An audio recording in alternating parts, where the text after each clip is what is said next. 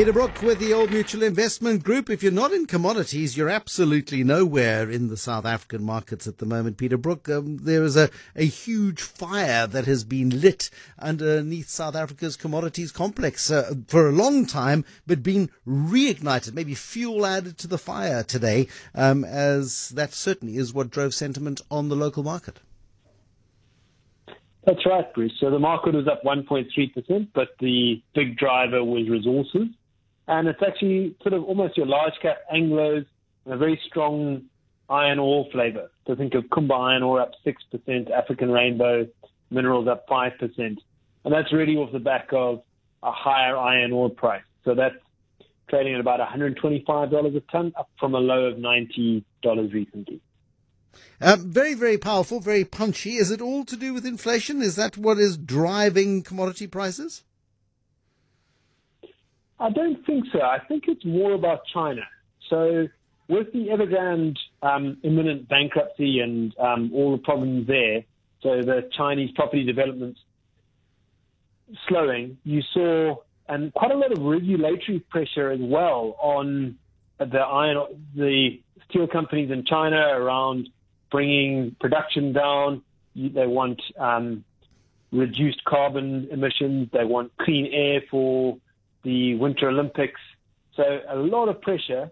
And I think that you saw a big drop in prices, and now you're seeing a little bit of a rebound. Certainly the rumors out of China are that you can expect some stimulus, that things have fallen too hard, and as a result, you're seeing a bit of a bounce. It's just, in South Africa, we have to live with this volatility. For most of the rest of the world, it's not such a big part of the market. So commodity prices are volatile. That means we have a more volatile market, whereas if you're living in a more developed market, you'd have a much lower input. I'm not entirely convinced we're out of the woods on this one, though, because the truth is the Chinese property cycle has been immensely strong for many, many years, and it should start to slow down on a structural basis. So despite the volatility, I think that, it could be a slightly tougher time for us over the next 3-4 months. Okay, we watch this very closely.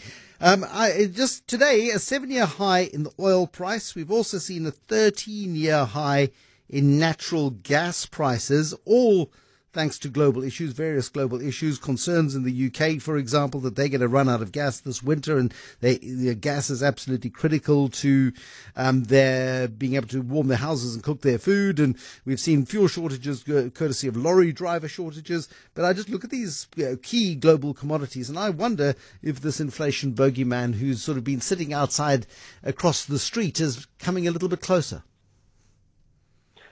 I think it's absolutely fascinating, Bruce, in terms of you've got the interaction of ESG with less capex going into the likes of coal and the energy complex. So then you've got global supply chains, and then you've got a bit of geopolitics thrown in as well. So are the Russians holding back on their supplies so they can get the Nord Stream pipeline opened up? So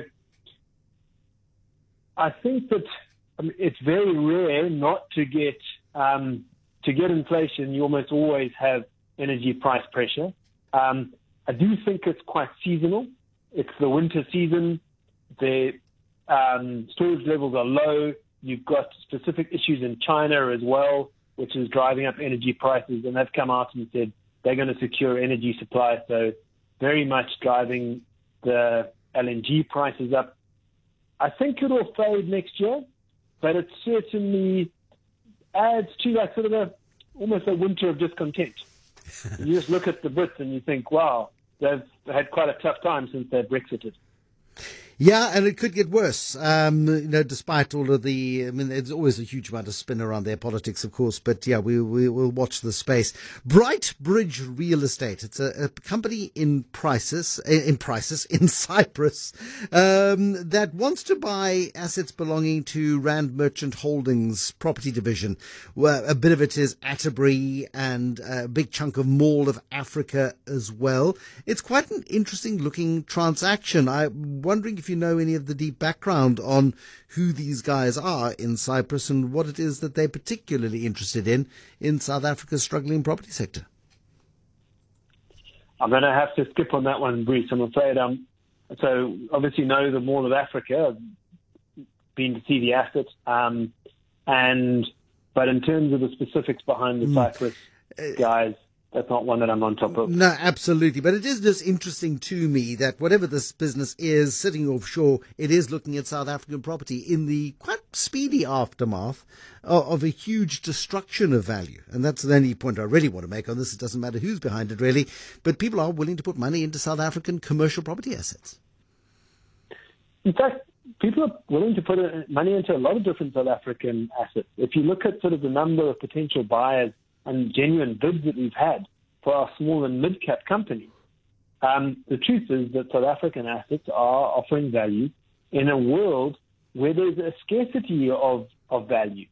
All assets around the world are extremely expensive, driven by those very low global bond yields, and therefore money is looking for a home. And that wall of money, some of it is creeping into South Africa, which highlights that we have genuine value in our assets. Peter Brook, thank you, Portfolio Manager at the Old Mutual Investment Group, on the line to us this evening from Cape Town.